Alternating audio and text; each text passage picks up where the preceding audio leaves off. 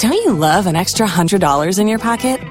Have a TurboTax expert file your taxes for you by March 31st to get $100 back instantly. Because no matter what moves you made last year, TurboTax makes them count. That means getting $100 back and 100% accurate taxes, only from Intuit TurboTax. Must file by 3/31. Credit only applicable to federal filing fees with TurboTax full service. Offer can be modified or terminated at any time.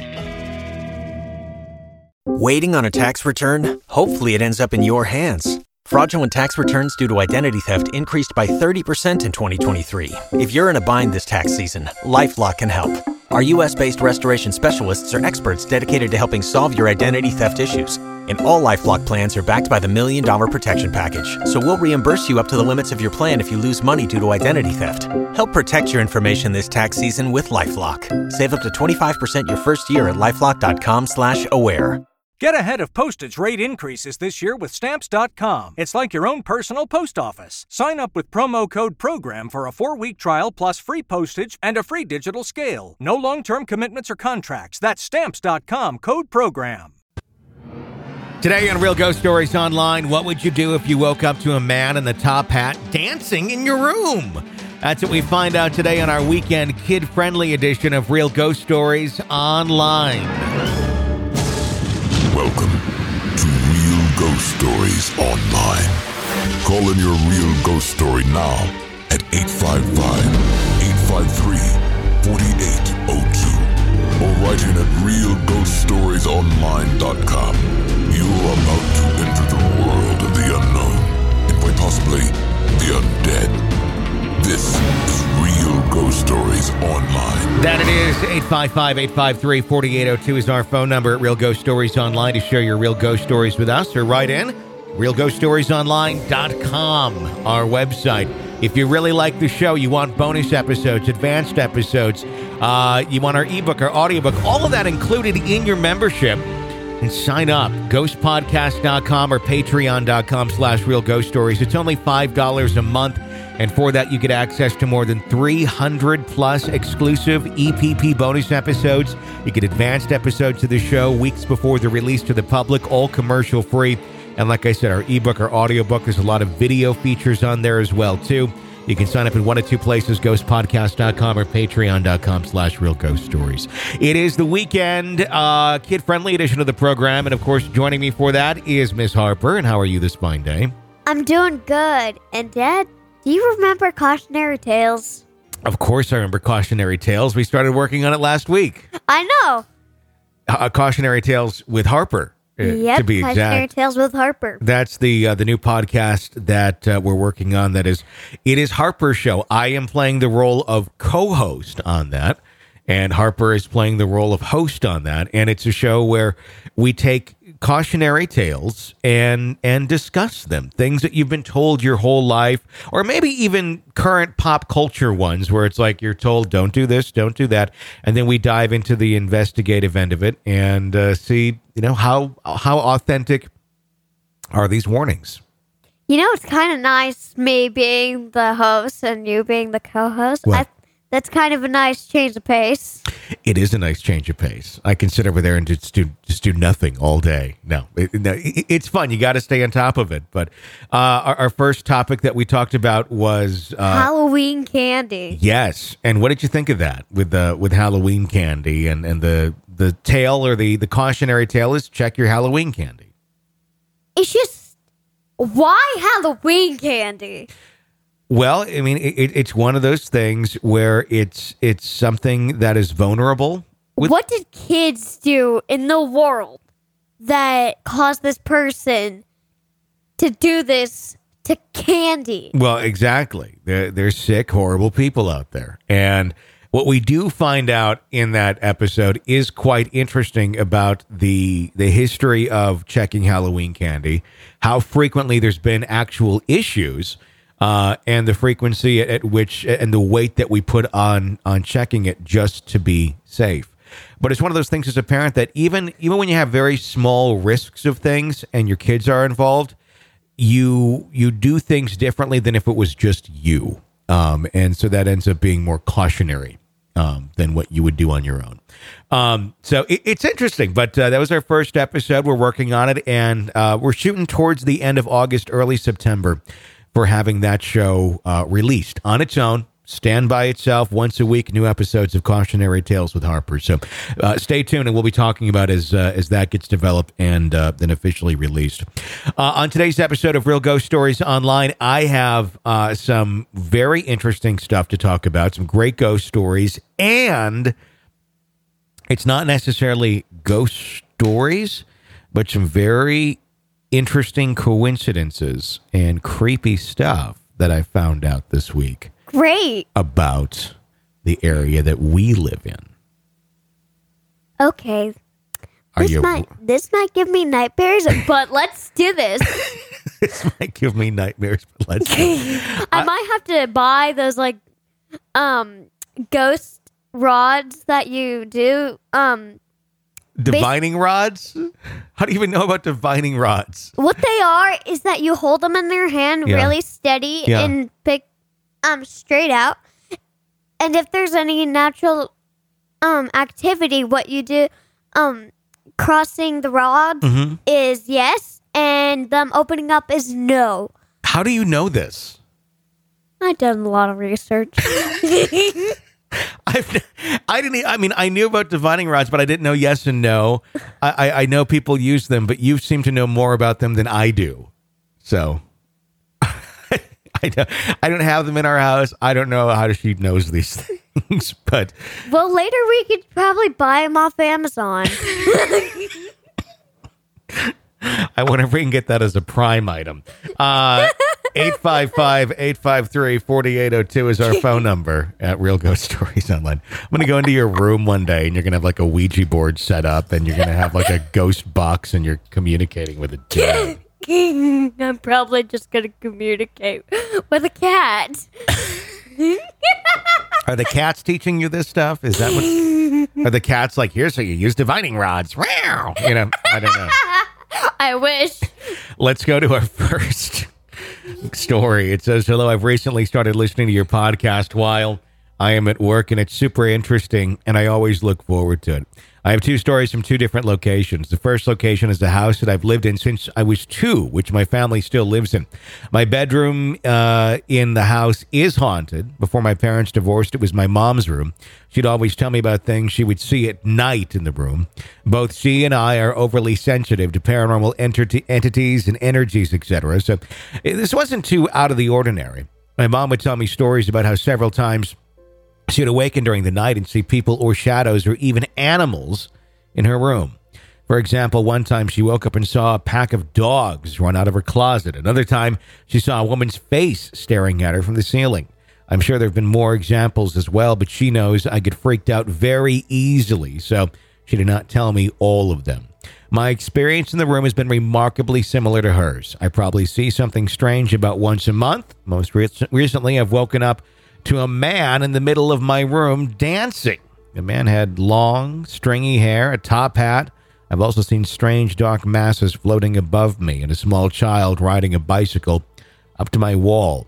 The creepiest thing I've seen, though, happened close to the door of my room, which leads out of the hallway. About 4 years ago, I was talking on the phone to a friend. It was later, at around 11 or 12 at night. I had the lights out in my room and was staring out the window into the night. I've always liked being and looking outside at night. Anyway, I'm on the phone and I randomly turn to look at my bedroom door, and there's someone standing there.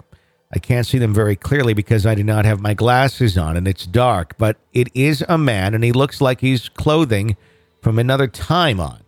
He seems to have a vest with a white button-up shirt, almost like he's from the Victorian era. I'm freaked out, so I turn on the light and nobody is there. Because our house was built in the 1930s, it seems unlikely that a Victorian ghost is haunting it. But I asked my mom about the previous owners, and she informed me that the lady who owned the house before the previous owners, so 2 owners ago, if that makes sense, actually died in my room. So my mom and I have this theory that the closet is sort of a portal, and that's why we've both seen so many different entities. And perhaps the lady who died in my room passed through that way as well. Who knows? Anyway, the second story took place in the Mansfield Reformatory in Mansfield, Ohio. I went in the February of this year with my boyfriend. This is where part of the Shawshank Redemption was filmed, and I'm a huge Stephen King fan, so my boyfriend wanted to take me. This prison is known to be haunted, and being as sensitive as I am, I'm surprised I did not pick up on more of this than I did. Besides the entire place being super creepy, it was one of the warden's residence rooms, and I felt something. Apparently, when the prison was in use, the warden and family would live in a wing of the prison. When we toured, there was one wing where I walked into a room. I felt this overwhelming sense of sadness wash over me. I literally had to restrain myself from crying. Found out later that in that room, the warden's wife was reaching for some laundry on a shelf and had accidentally knocked over a box that had the family's gun in it and accidentally shot herself. Her husband, the warden, died a bit later from sadness and heart problems. I truly did not know these details until after I got home, so I was shocked, but also it made sense. Also in the chapel in the prison, I was standing in one spot and suddenly freezing wind started blowing on me, and this was just a little breeze. It was so strong it kept blowing my hair back. Felt like I was standing in front of a fairly strong fan, and it stayed on me for as long as I would stand there. When I tried to get my boyfriend to feel it, it stopped. Also, it was February, so the AC would not have been on if they even had air conditioning. The third thing that happened was that we toured the hospital wing of the prison. The hospital wing was freezing. It was maybe 40 degrees outside. This wing had to have been less than 20. There was literally ice on the floor, and by the time my boyfriend and I left, neither of us could feel our fingers. When I walked into the hospital, I immediately got lightheaded and nauseous. I'm not sure if I was just already weirded out from everything that had happened or if I was picking up on all the negative experiences and feelings of sickness from the past inmates. Whatever it was, I had a really good time. And if you're ever in that area, when things open up again, I would highly recommend checking it out. Feel free to share both of my stories on the podcast. And thanks for the podcast. It makes my workday go by quickly and spookily. Okay. First of all, of course you're going to get that cold feeling, especially in a hospital. Why is that? Because you never know. People could have died there. Well, people very likely did die there, as well as in the prison as well. So are you saying all haunted places will have a cold feeling to them? Well, it's another thing, because it's just like cold and warm feelings. Mm-hmm. Remember the other episode where I said cold might be a good feeling for natural, well, paranormal, mm-hmm. but warm might be a bad feeling. Sure. So depending on the temperature that you're getting that's kind of abnormal to the environment that you're in, you're saying maybe the temperature has something to do with the type of spirit that it is. Yeah. I could see that. I could see another thing, too, when they talked about the sadness feeling in the residence where the woman accidentally shot herself when reaching for laundry detergent. Just the mere fact that this family lived essentially attached to the prison. It was part of their job. And it's something that probably wouldn't be happening nowadays, but back in the day, there was a lot of things like that where the person who's controlling the business or the facility or is the watch person of this or that lives on property. And so that was common when it would come to a prison of some sort. Cemeteries, same sort of thing. Gravekeepers lived on property, and still do in some cases. So I'm the sadness, certainly, yes, that would come from someone accidentally killing themselves. And then the individual, the family feeling that sadness. But I think even more than that, even more than those unfortunate incidents happening and the depression that set in with the man, I think just being there, that is your lot in life. Your husband is the warden of a prison, and you, at that point in time, things were quite different in terms of families separating or divorcing or saying, no, we're not going to live in a prison. There was very much a time in our world where, in our country, where it was what the man said goes, period. And there wasn't a lot of negotiating or or the man necessarily seeing to it that everyone is satisfied and happy and living a fulfilling life. It was more so a matter of necessity for this is a job, I'm going to get paid, and this is what's going to keep a roof over our head.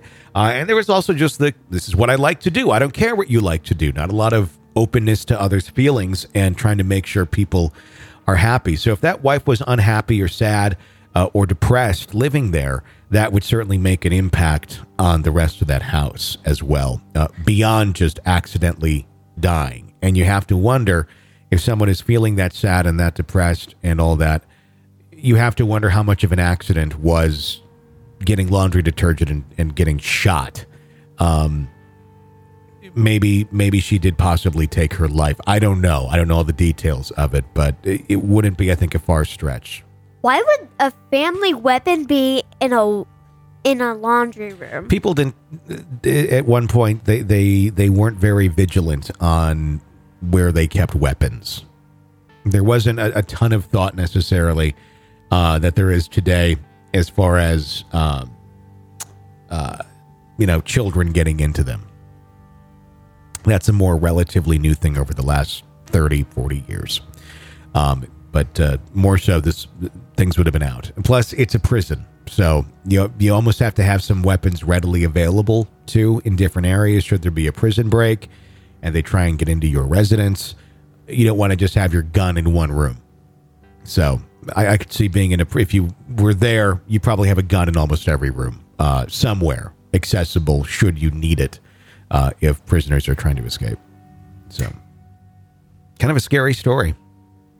Yeah, but also who would want to live in a prison? Not a lot of people. Probably why it's also not much of a thing anymore. So that's good. Yeah. 855-853-4802 is our phone number at Real Ghost Stories Online. Let's go to our next story. It says, this is not my personal story, but one from my aunt. She was married and had a small daughter at the time. They lived in a small town, very rural and conservative. Also, this was in the 80s. One night, my aunt was asleep next to her husband. She suddenly woke up drowsy, but she looked to the foot of her bed and saw a little girl. She knew, however, that this little girl was not her daughter. She was wearing a dress and just standing at the end of her bed. My aunt was immediately scared, but did not think ghost automatically. She thought that maybe it was one of the children from across the street. She practically yelled at the girl, "What the hell are you doing here?" This should not wake up her husband somehow. The little girl just dissipated in front of her, disappeared. My aunt did not have a good sleep that night, but she was not too worried because she thought that it might just be a dream. The next morning, my aunt was asking her daughter and husband if they had heard or saw anything unusual or weird, and they proceeded to tell them the story.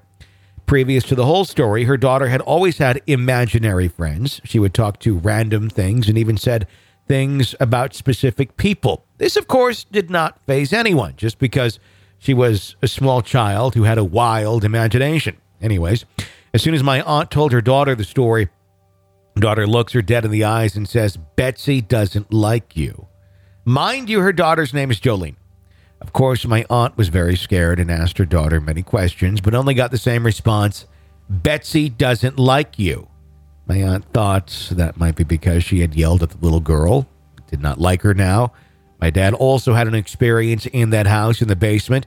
It was not anything more than something messing with the light switch, but I find it's odd because I feel as if this ghost is very playful, which would be natural if it is, in fact, a small child. My dad never had any more experiences in that house, though. Eventually, my aunt divorced and moved out, and Jolene moved away. My aunt never had any more experiences, and neither did my dad. It all seemed to happen in that house. And now that no one lives there anymore, we have no idea what kind of energy is there. I'm just glad that the spirit wasn't malicious. Anyway, that's my story. Love the podcast. Hopefully the story was all right, and you find it interesting. What type of child just go ahead and keeps on interacting in like the same words, like Betsy doesn't like you over and over again? You gotta think about that. Like, was Betsy being possessive over the child? The child that was relaying the message? Like, are you wondering, was the little girl possessed and then saying, "Betsy doesn't like you"? as if Betsy is speaking through her. Yeah. I don't know about that. There's not a lot of, it's an interesting way to look at it, but there's not a lot of signs that point to the daughter being possessed. I think the little girl is just flat out seeing the other little girl, and the other little girl is telling her, I don't like your aunt. I don't like her. I don't like her. I don't like her. And then the little girl is just relaying the message as directly as children do sometimes. Yeah, but the little girl wasn't in the room as the aunt was woken up by Betsy. Mm-hmm. Yeah, I don't know. I mean, I'm thinking that it's an imaginary friend, quote unquote, but it is a very real imaginary friend where when that little girl grows up, she's going to be able to say, no, I saw her flat out. Yeah, that's kind of creepy, just having a little ghost girl, just like, you got to think about this. Like, how did this little girl die? Yeah. What happened? How is she seeing it? And I'll ask you, I mean, you are little right now. You were super little not that long ago. Even when we're doing the show, I would have you on when you were littler. Did you ever, when you were in your crib or anything, do you have any recollection of ever seeing anybody that, wasn't a person that you can now go and say, no, I don't, that wasn't a member of our family that I saw wandering around?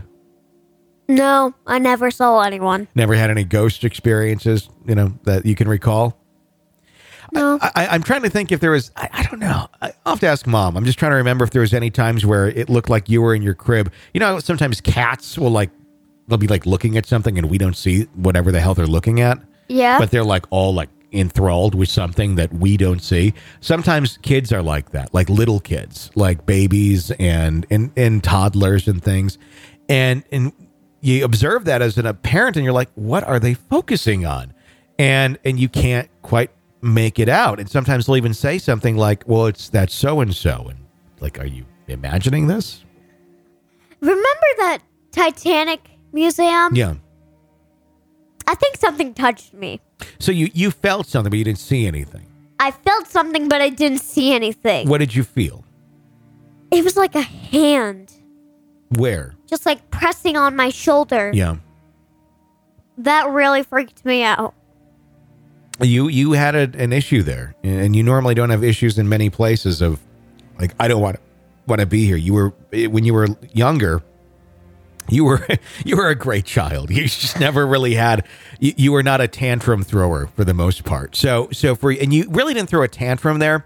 You were just I don't like this area. We need to keep moving. I can recall one hot summer night when not night, but afternoon. Mm-hmm. I don't know what time it was, but it was very hot. Mm-hmm. And that room was freezing cold. When we visited, yeah.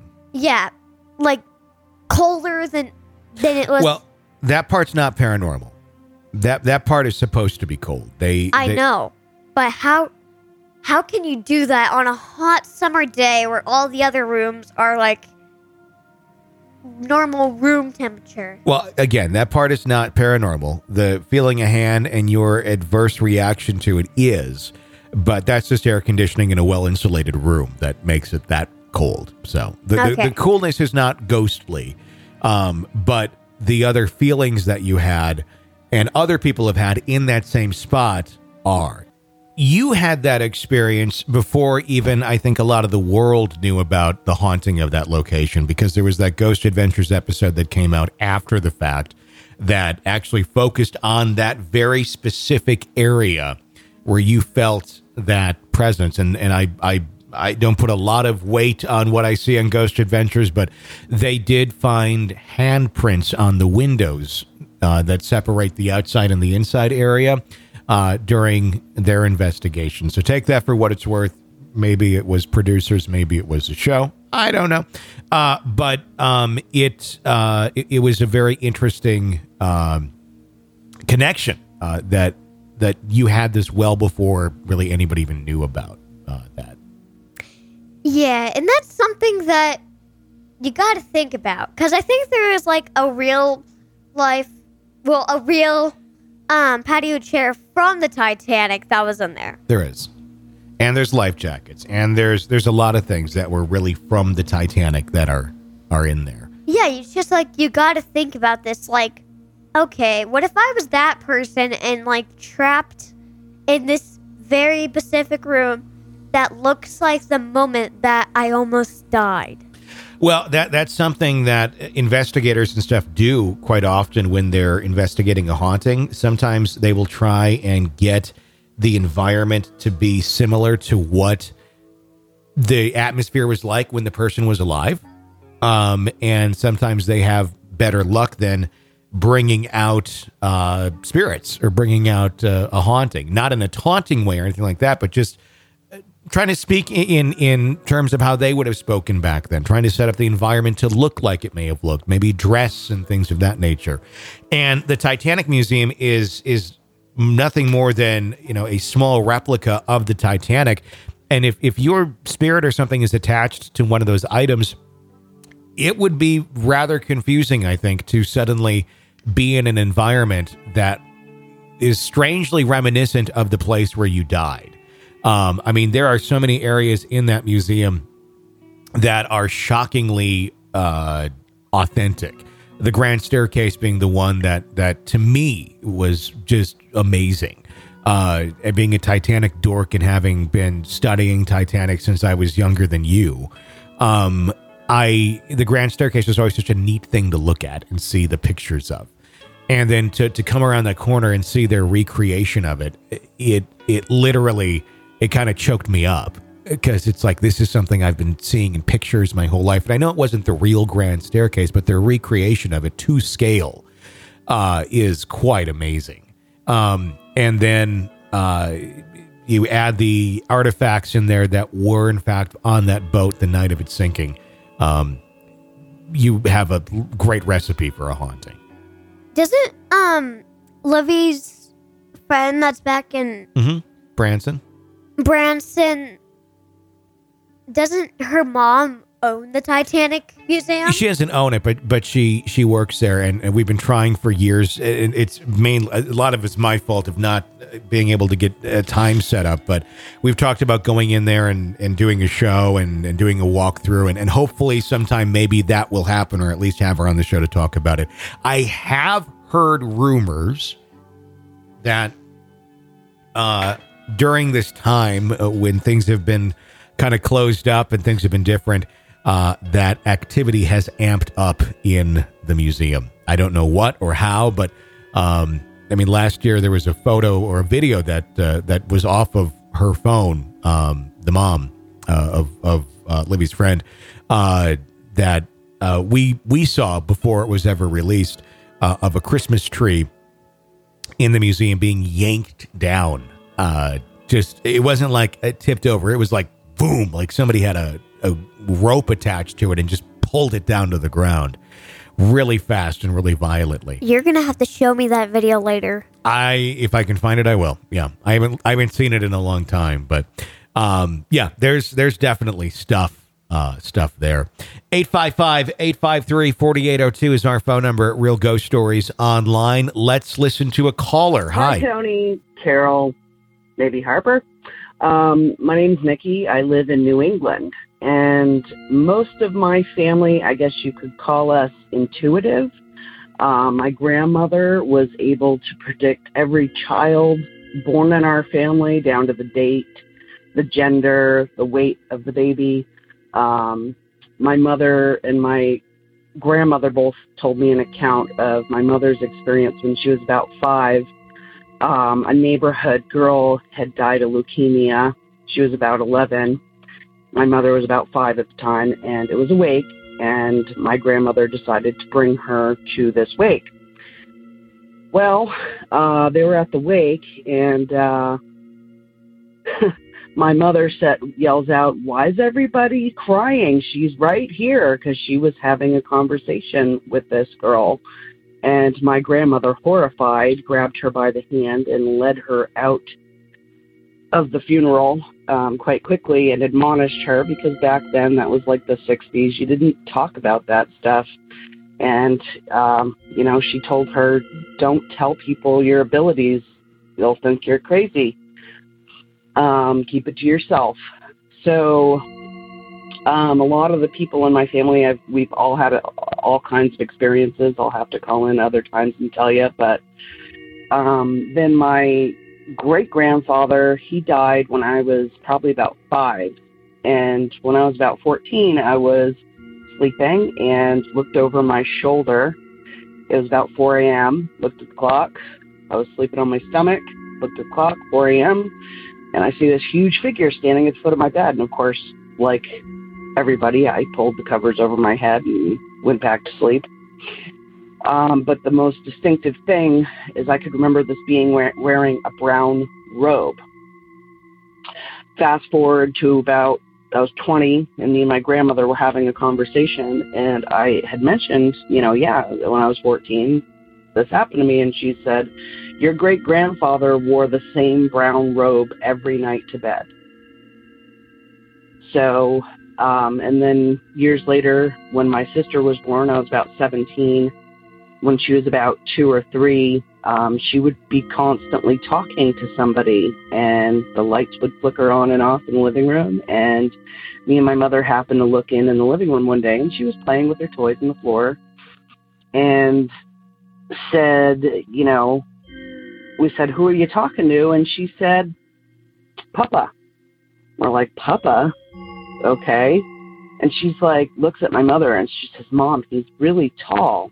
Well, at that time, we had no pictures of my great-grandfather.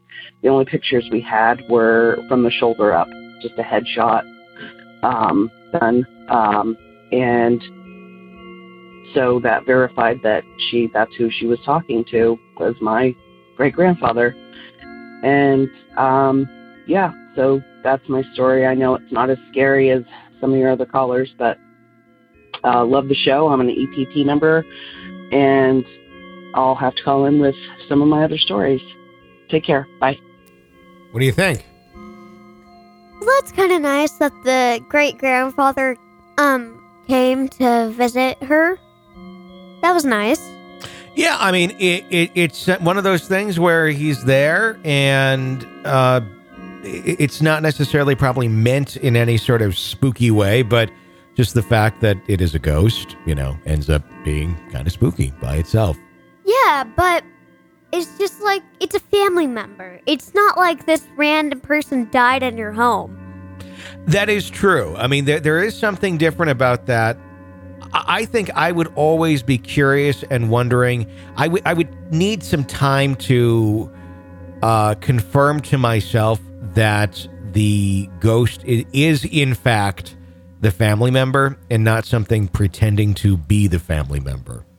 Because I'd be afraid, that's just me, that it's something darker that's trying to take on the appearance of this to gain trust. And really, there's something else going on there. But that's not always the case. Sometimes it is just simply just the ghost, and that's all it is. So that's that. I have some interesting things we found out. And if you want to hear more about this to our listening audience, there is an episode of the program where me and Jen go into great detail about what we learned about the other day. And it's creepy stuff, but it's neat. I'd say it's more interesting than it is creepy, quite honestly. It's in the episode called Bodies on the Land. It is not yet released. If you're an EPP, you can get it as an advanced episode, but it will be released in its regular episode here mid-August. But if you want to get it now and hear the full thing, EPP's Bodies on the Land is the name of the episode. But this is what you're about to hear is me telling Harper for the first time, and Harper getting this information for the first time of what we learned the other day, which is pretty interesting. Saved it for the air. Please don't tell me that someone died in my room. No one died in your room. In fact, nobody died as far as we're aware, and nobody is buried on our property. Okay? Okay. We have 7 acres here, and there's, at one point in time, this whole area where there's these houses around us that are several acres that way and several acres that way. At one point in time, this was all one big plot of land, and this was all one person's farm, or whatever it was. And their homestead. It's where they lived for many generations. We don't know where the original house or anything was, but there was, this was all part of one piece of land. So, that being said, we're talking with our neighbor the other day, right behind us, and he was, we were out in the woods, and I don't know how we got onto the topic of, Mom said to him that, because he was asking how we like the area, and we said we love it here. This is home. This is where we feel really good. And Mom said, if I could, I'd be buried here because I love it so much. And he said, well, speaking of that, which is an interesting way to react to that comment. He said, when we were building our house, which is the house back there, way back there, down by the river, he said, the person he bought the house from, I said, well, where are you planning on building your house? And he's like, back over in this area. He's like, well, over in the back corner, meaning back corner towards the river, way back there. He's like, you don't want to, you may not want to put the house right there, because that's where one of the families who used to live here is buried. So there is, in fact, an unmarked graveyard just back there.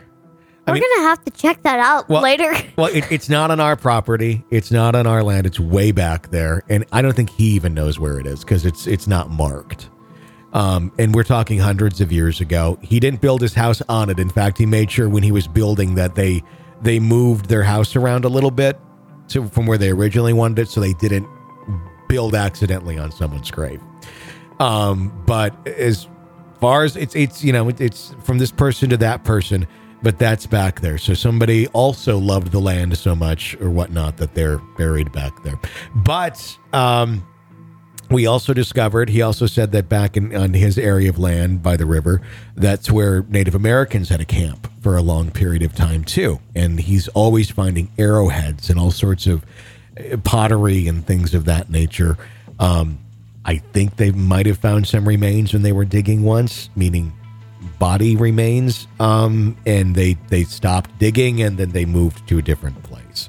But our house, our area does not have that. It's back that way, but close. Yeah.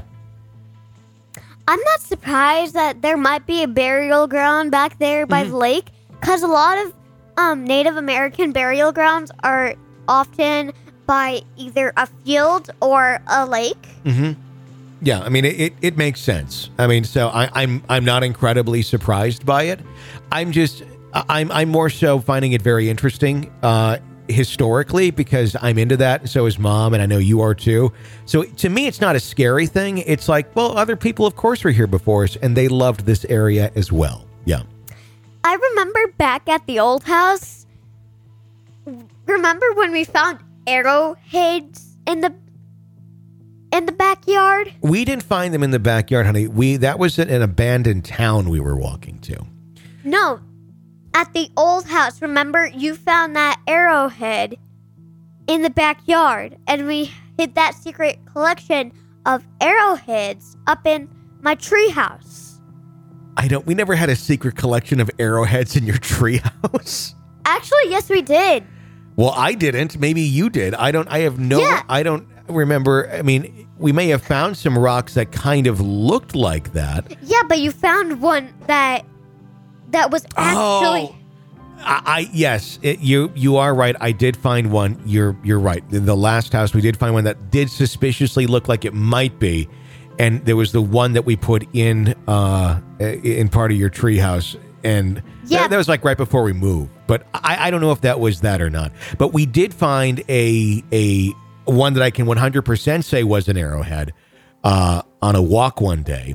You were there, weren't you? I remember you tried to ask Mom about the arrowhead, and you tried to bring it home with us. That was when we were in Branson, and we were doing a walk to a town called Garber that doesn't exist anymore, other than there's an old post office / church building that's off in the woods all by itself, rotting away. The rest of the town is gone. It's on private land. You can't access it by road, but there's an old wagon trail that's out there, and there's rumors of it being haunted as well. And I did finally, for the first time in my life, find an arrowhead on the path.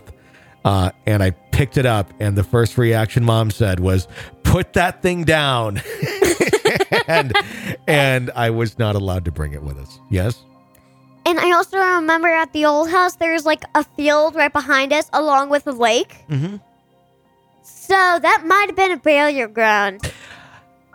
I don't know. There was a little river creek thing there. I'm suspecting there's probably a lot more burials going on in the area of Branson than our last house, quite honestly.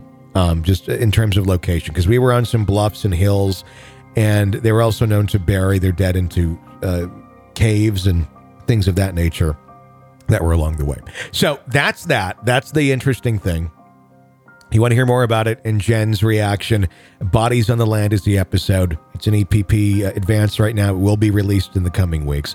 But there is one other very interesting thing that happened as well, because we live in a town area called Prairie Grove in Arkansas. And there's a big Civil War battle that took place here, and there's a park in town that is dedicated to it with a memorial and like a little museum, and there's walking trails and all that.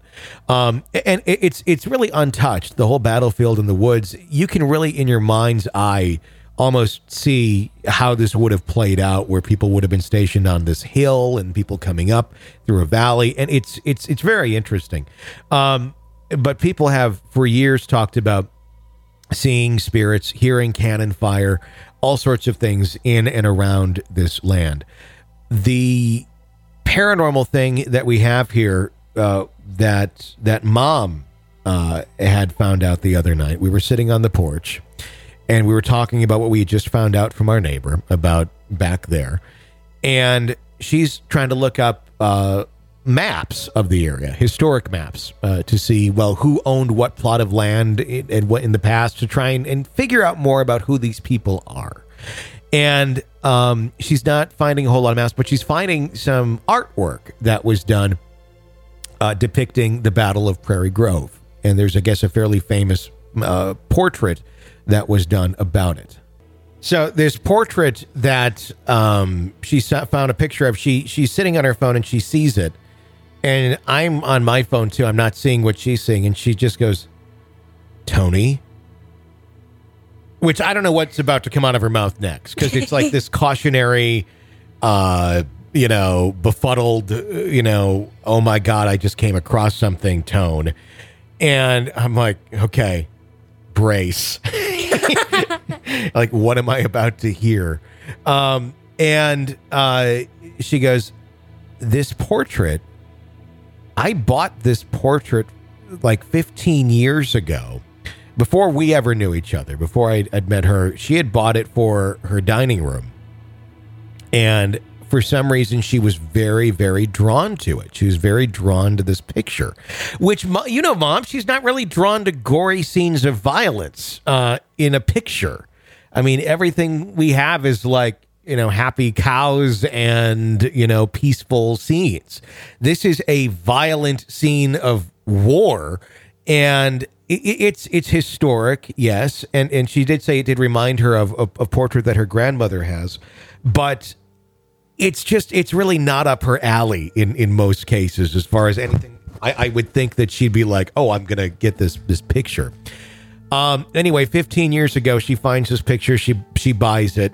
And she hangs it in her dining room. You know what the picture's called? What? The Battle of Prairie Grove. At the time, she didn't know where Prairie Grove was, that it existed, that we would ever live here. She had never set foot in Arkansas. She never set foot here. There was no significance to her at the time that this was a picture that, really had any sort of, there was no personal significance to it.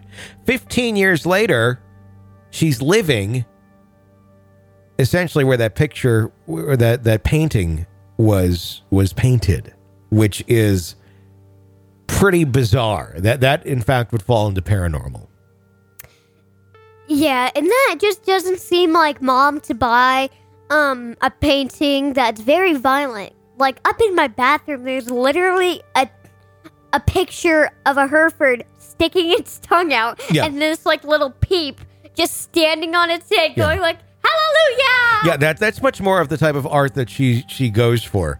So why she doesn't know what happened to the picture all these years later, but I bet it's somewhere up in the attic. No, it's not, but it's very interesting that there was this piece of art that's uncharacteristic of what she would be attracted to, that she buys 15 years ago and ends up now all these years later and several stops along the way, she's living here. On the day that we find out about that, and the day that we also found out that during the Civil War, the soldiers walked up our road heading to battle. So this was like one of their last stops. This would be kind of the area where they would have been encamped on their side. The northern soldiers were over here, and they would have been encamped preparing for battle. So it's just one of those, you can't explain it things that just, it quite interesting.